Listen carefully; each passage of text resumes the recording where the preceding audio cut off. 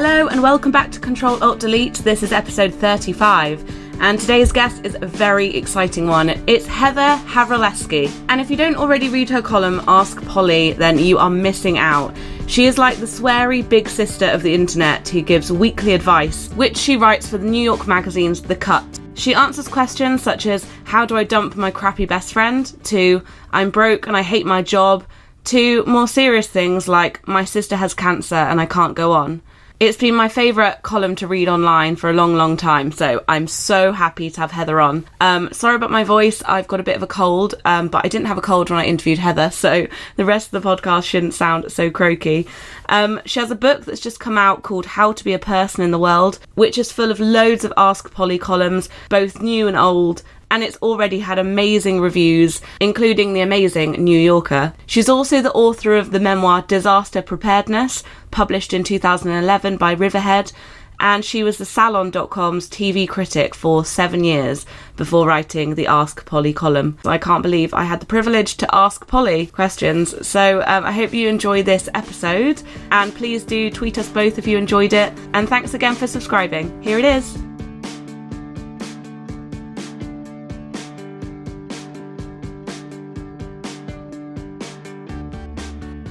I'm glad I've got you. I'm so excited to have you on. I'm a huge fan of your column and your book. Thank you. I think the columns really help people. You're changing how people are feeling. And I know that I look forward to receiving the new alerts of like your new columns. And do you think that's one of the reasons it's been so popular is because your columns are about the people who read them as much as they are about that one person that writes in? Yeah.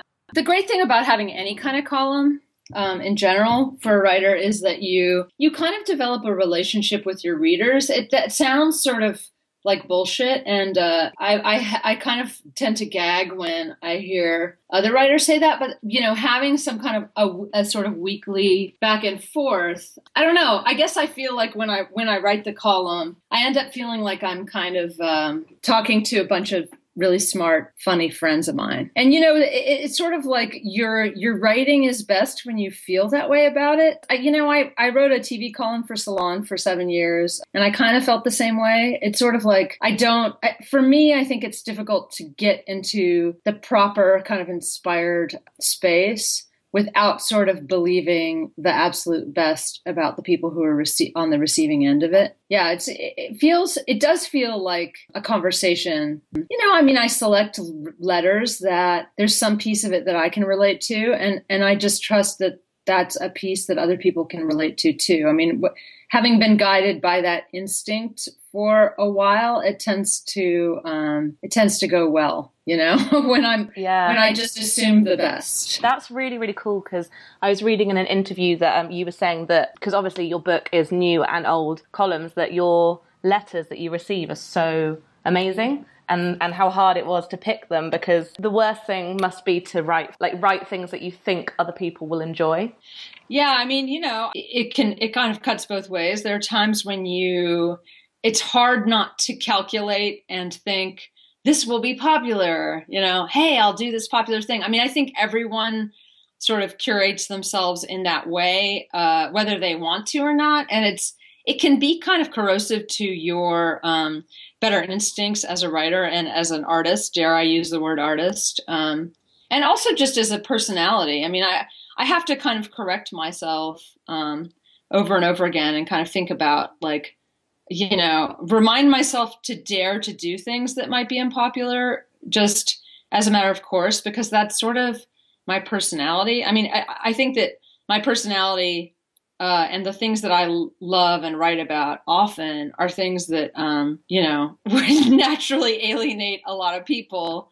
And that's, I think, I don't want to just take the best parts of myself and present those. I'd like to present the whole picture, because I feel like that's part of my kind of guiding philosophy is that, it's hard to be happy as a person if you're carefully selecting out the things that you feel will play the best with a crowd instead of just showing up as you are. That's interesting.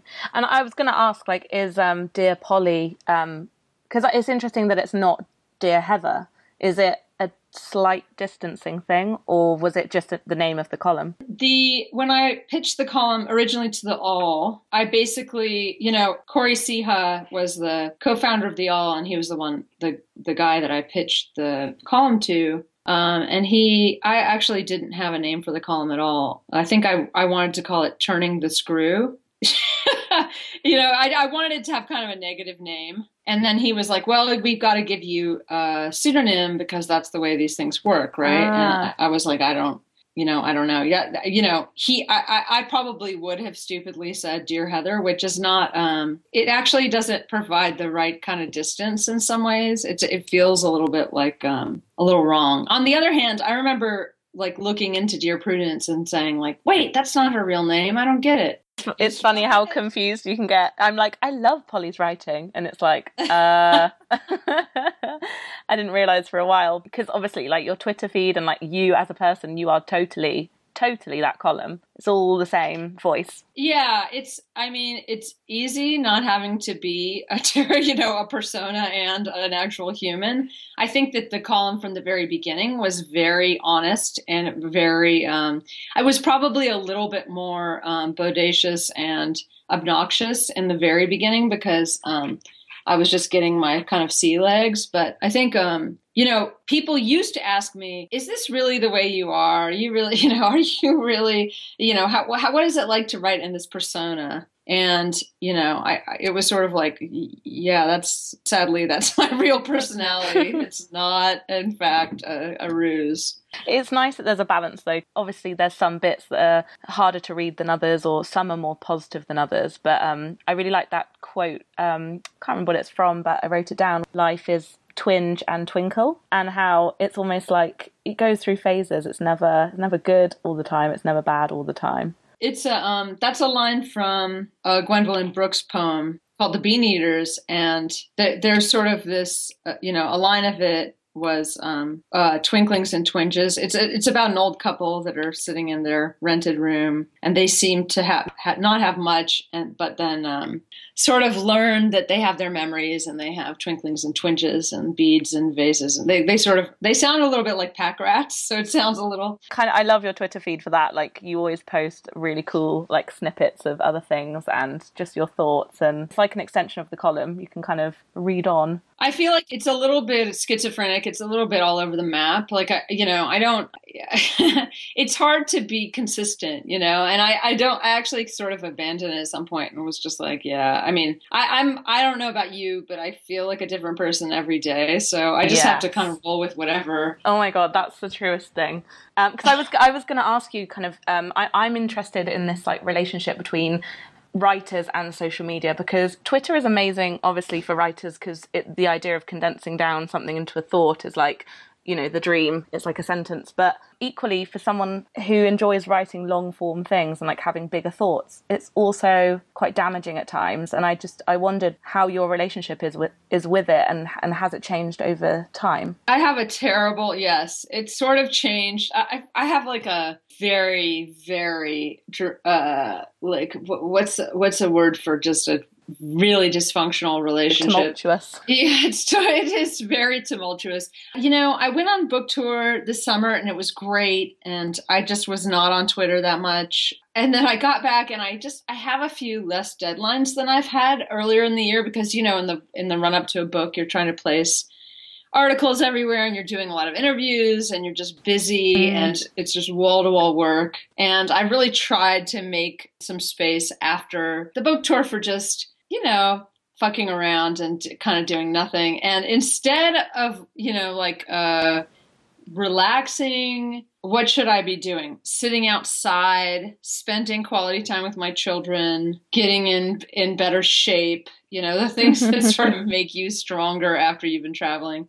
I find myself on Twitter too much. And I think it's actually a fallout from a close family member of mine is going through kind of a health crisis. And I spent a week helping him, and it was very dark and dreary, and he's getting better and it's fine. But I just think that there was some kind of mechanism whereby there was too much darkness in my life, and I just went straight to just the trivia, the strange distraction universe of Twitter, and I've been struggling lately to pull myself out. I mean, ideally, I think Twitter is you check it every. I'm not going to say there's an ideal number of times to check Twitter or to get in touch with the stories of the day through Twitter and to check in with your favorite people you follow. But for me, it's sort of like do your writing in the morning, check in with Twitter as a little treat. Write one or two crazy whatever's on your mind tweets and get the fuck out. Get out. Yes. That's really good advice. The worst case scenario is 3 hours later, you're like, holy shit, what have I been doing? And then that night, before you go to bed, you're like, okay, I got to check back in with my imaginary friends. I mean, which honestly, Twitter is so strange. I don't know what your relationship to it is personally, but I feel sometimes like I think a thought and I think like, I got to tell my friends. I got to get back on Twitter and tell them about this. And that's just crazy. And not only that, but it is at war with that long form stuff. I mean, you have to struggle through the effort to write the long thing that has a lot of ideas in it, not just one 140 character idea. Yeah. So I'm very conflicted, but I feel like I kind of get fed by it and I love it. And I've met so many interesting, great people through it. And it feels like this smart audience, the select audience that you've selected for yourself. I mean, there are a million good things about it. Yeah, I'm the same. Like, I love it so much for so many different reasons, and it opens up such amazing opportunities. But at the same time, I feel like I'm letting down my ancestors by not and that's actually the main motivation that got me to write the book, because I was like, I'm not making anything. And I think that's maybe a scary thing as well for definitely the millennial generation. I know that you wrote that amazing piece about it's never harder to be young. That went everywhere, and you really hit the nail on the head, I thought. I mean, there's not many things defending the generation of the internet generation, so it was really nice to read. But yeah, I think we're not writing as much as in the olden days. I want to write something about an essay about focus. Yeah. Because I think my attention span has just shortened, and I didn't realize it until pretty recently. If I get with novels, with fiction, I feel like I can dive in and I'm in it and I can stay there. With nonfiction, I can't, it's so hard for me to stay with it. And sometimes I think it's just, there's a lot of bad writing out there. You get impatient. It feels overly, I kind of feel like there is this mimicry thing where I'm writing an important essay and it becomes this labyrinth of not very impressive insights or just wandering through ideas that isn't, or it's just the hot take, you read 2 paragraphs of a hot take and you're like, Jesus Christ, this is like a overheard conversation on a bus, bored after 3 seconds, right? Yeah. Why do we have to make a splash about these flat things? Surely there are better pieces of writing floating around that are more worthy of, fake controversy. Yeah, and that's why we spend 3 hours without realizing online, because it's all of that sort of stuff. I know. And I'm curious. I feel like my curiosity has grown. I want to know, what did happen at the VMAs and where is this picture? There's this picture of Jay-Z and Beyonce and Kim Kardashian and Kanye. And it's just such a beautiful picture. Everybody's laughing. Where was this taken? What is the backstory? Where's the BuzzFeed piece by Anne Helen Peterson or Sylvia Odell? See how it is? I mean, no attention to detail, just loose, very loose, sketchy enthusiasms. I love that one woman who writes for BuzzFeed. She's the greatest. I need her explainer on that photograph. Find it, and then read the loose outlines. I mean, I feel like I'm just becoming the worst kind of generalist in the world because I'm not focused enough. It is anti-intellectual. It is really a dumbing down. And it's not that you can't get, I feel, this is one side of it though. The other side of it is, no, shit, I'm so much more aware of the world than I was before. before Twitter. I mean, I'm so much more tuned in to everything, and I feel like more connected to other people. That sounds insane too. Do you ever get compared to other Agony Aunt columnists, and does that kind of annoy you? I don't get compared that much. I mean, I get in pieces that are about advice columnists, I get mentioned, which is good, and the certainly in the pieces about my book, I think a lot of people drew contrasts between different kinds of Agony Aunt columns. Cheryl Strayed is someone who comes up a lot in talking about the style of column that I write, and that makes sense because I love her, and I was kind of writing advice on my blog, but I wasn't writing advice in any official capacity when she came along, and I loved Dear Sugar so much, and I don't think I did think that advice could be. I mean, I was writing these long advice letters on my blog, but I didn't really think that advice could be really emotionally moving and poignant and provocative until I read her column. So I kind of, I feel flattered by the comparison to her. She's a really good writer. And then when I'm compared to other kinds of advice columns, I think it's more of a contrast. I mean, I think that, there's Andrew WK who writes for the Village Voice. I love his column. It's really funny. It's about partying usually, but it's, he's really smart and writes great things. But Mallory Ortberg writes Dear Prudence, and it's great. She's fantastic, very practical. I mean, the differences between various advice columnists are pretty obvious. And even the difference between me and Cheryl Strayed, there are obvious differences between us. So I don't think that I've read that many pieces that confuse the different kinds of advice. I think that probably more and more people are going to be writing advice columns because they're very fun to read. And it's also, as a writer, kind of a dream because you have a launching point and you have all these specifics that you can address. It's more like having a conversation than it is like sitting down at your desk and forming an essay out of thin air, Because I love advice columns so much, but I do feel that whoever is doing the advice column has to have had like a lot of life experience. Otherwise, it's not like an age thing, and it's not really anything to do with the person. It's just you can tell when someone's been through stuff. And I definitely feel that with you and Cheryl. Like you've done a lot with your lives, and I wonder if lots of people thinking they should be agony aunts. I don't know if that's a good or bad thing. I guess it remains to be seen. I'm sure that there are people who. The thing is, there are lots of different ways to. Everybody offers what they have. If I had pitched a column and thought, I'm going to do my best to write this column as well as Cheryl Strayed does, that would have been a massive mistake because I don't, if I were aiming for even thinking of her, my column would have been shitty. If you're just imitating someone or you have in mind, like, I hope I can be as good as this person, the chances are what you are bringing to the table is entirely different than what even if you love someone's work, you bring a whole new set of things to the table. So, I want to be encouraging. I think that people should write whatever they feel and bring whatever they have to the picture. You're kind of not a writer unless you can manage to bring what you have and celebrate it.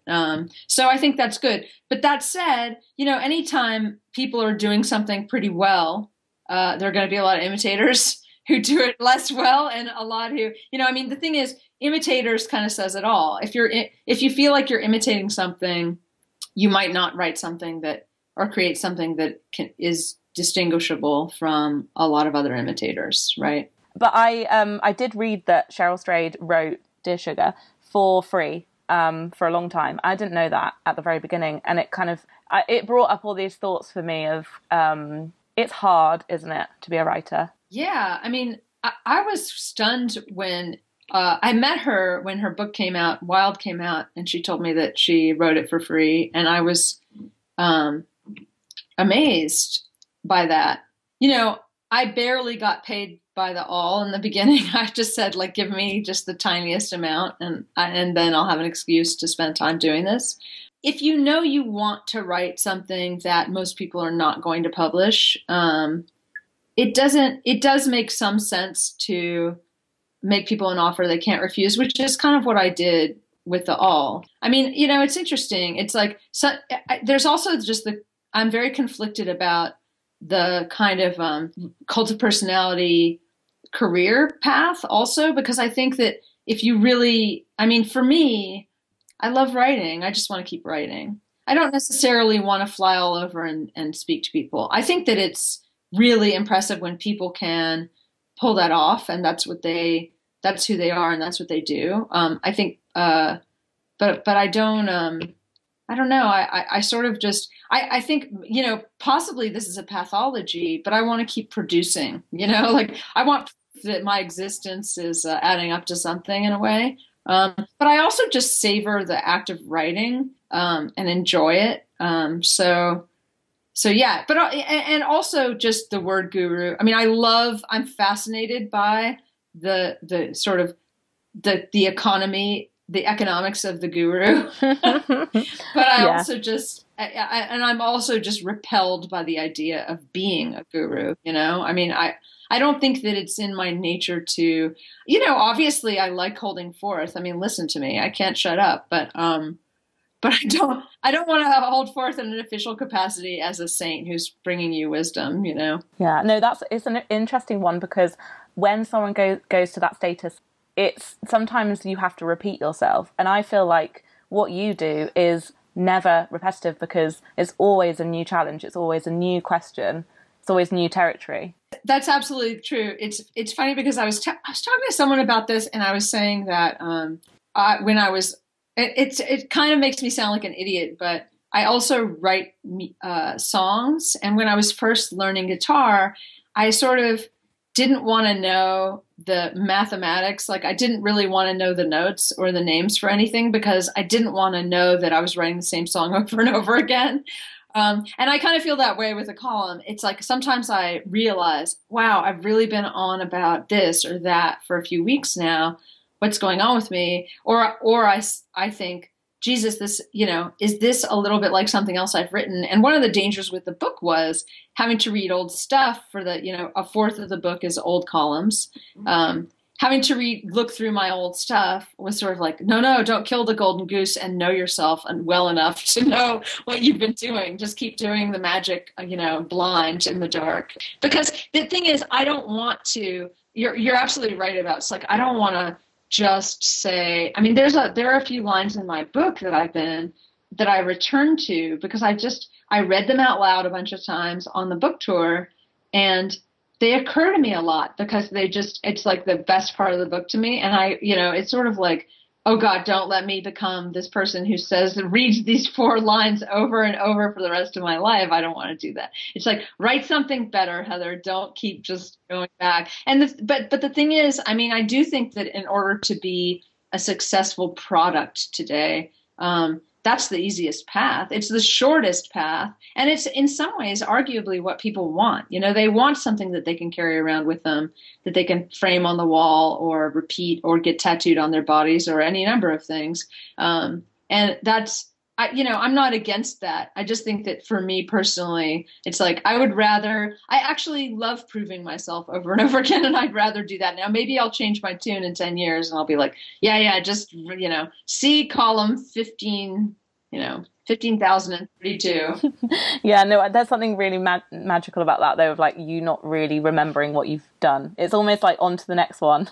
Yeah, fresh. I mean, the thing is, rediscovering it, it's a kind of like a new way of relearning it. But plus, I just think that, look, we have a million sources of wisdom in our faces at all times if we want them, so, we can read the same quotes over and over again that say, breathe in this moment, seize the day. And, those things, there are times when I stumble on something that says seize the day and I think, yeah, seize the fucking day.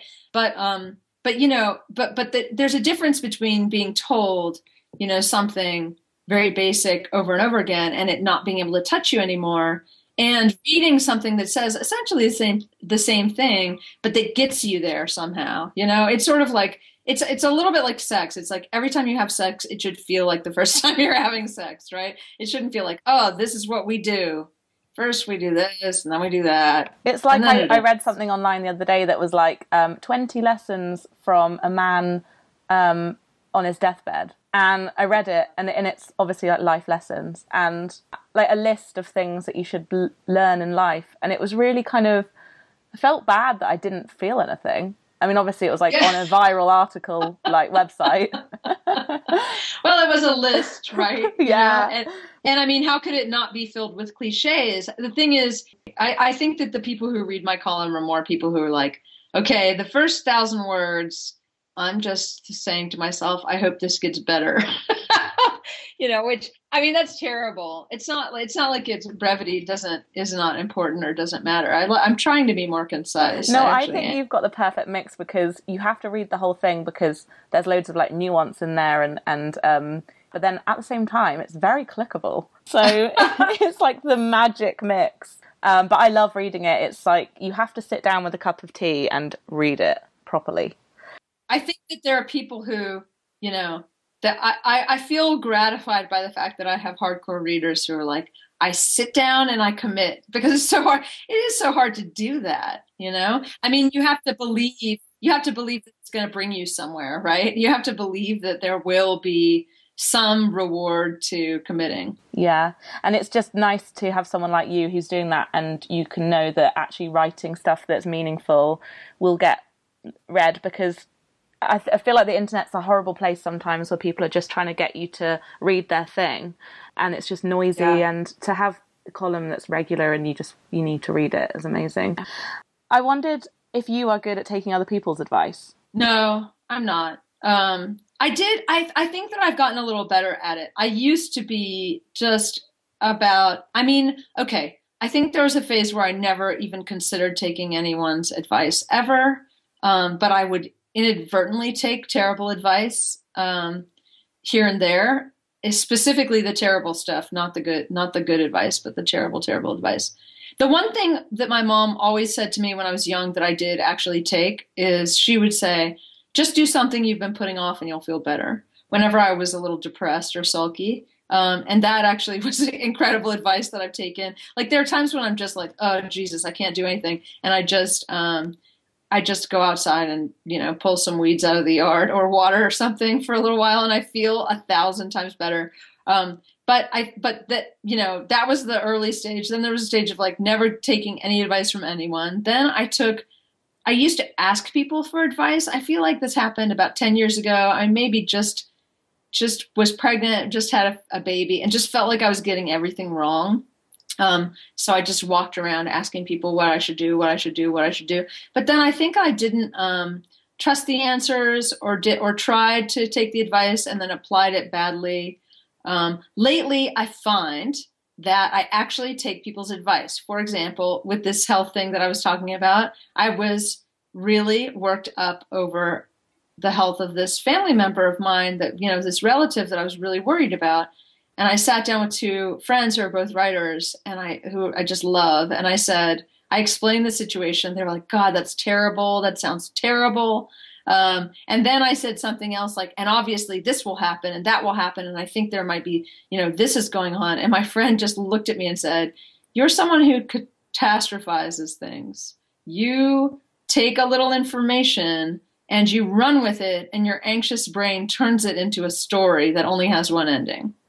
And I was like, oh my God, it's so true. And, it just released me, actually. I took it in and I was like, Jesus, I've been writing the ending to the story all along, and all I have to do is just step back a little bit, I mean, I think that smart, engaged people who are very sensitive get drawn into thinking that either that they control reality or that reality controls them, and there's nothing they can, it's all predestined. It's easy to burrow into something, so I was such good advice. So that was something that I actually listened to. So maybe I'm getting better. Maybe that is really good advice. Yeah, it is good advice. I mean, the thing is, the things that when people know you well, actually I think if you're not defensive, they can give you some of the best advice, but it's it's that hard thing where when a smart person knows you well, it might come out the wrong way and sound stigmatizing if you have a lot of shame on board. Like you might not be able to receive it properly.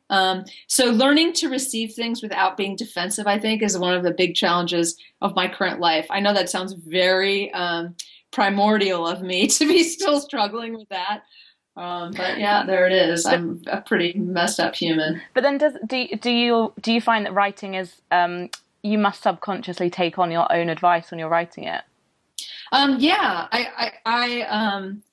I have taken, when there are often times when I am sort of advising something and I'm really just giving advice about something and I'm reminding myself of what I should be doing. Or I give advice and then I think, my God, I'm not even doing that.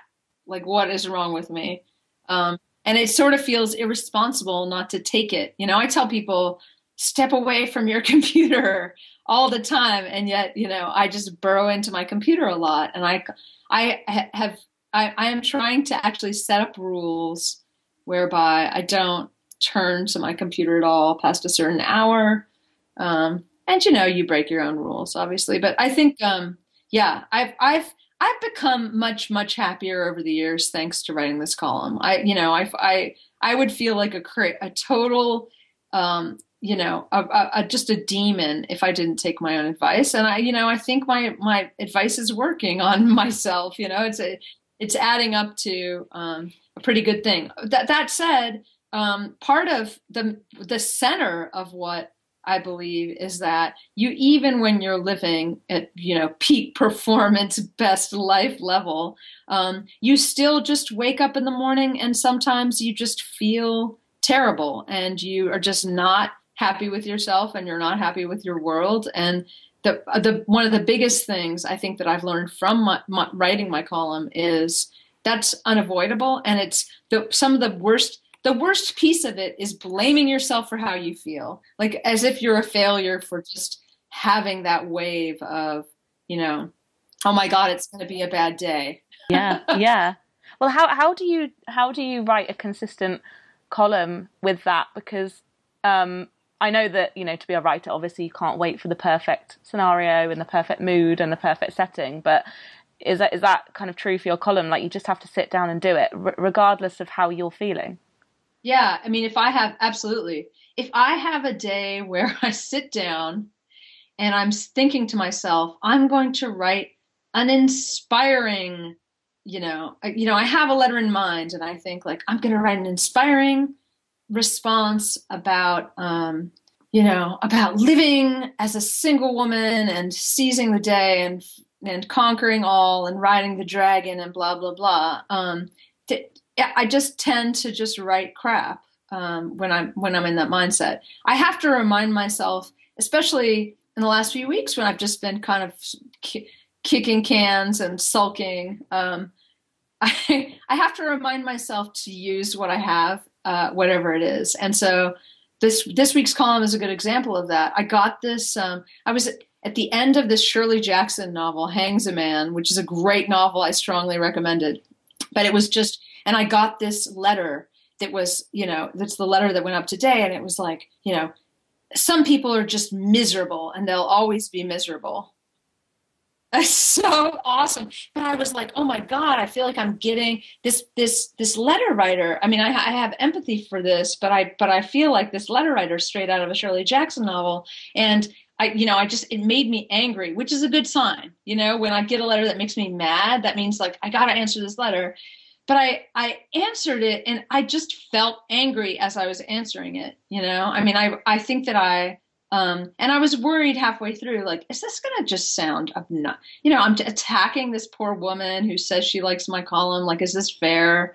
But I think there are times when you have to take whatever you have on that day. And the more that I honor that and do it, I think the more diverse and interesting and weird the column is, and also just the better the writing is. When you stay where you are, when you figure out where you are and you write from that place, the writing is just so much better. I mean, you can't be trying to do something that's either someone else does or that you've done even. You have to just do what work from exactly what you have at the moment. Yeah.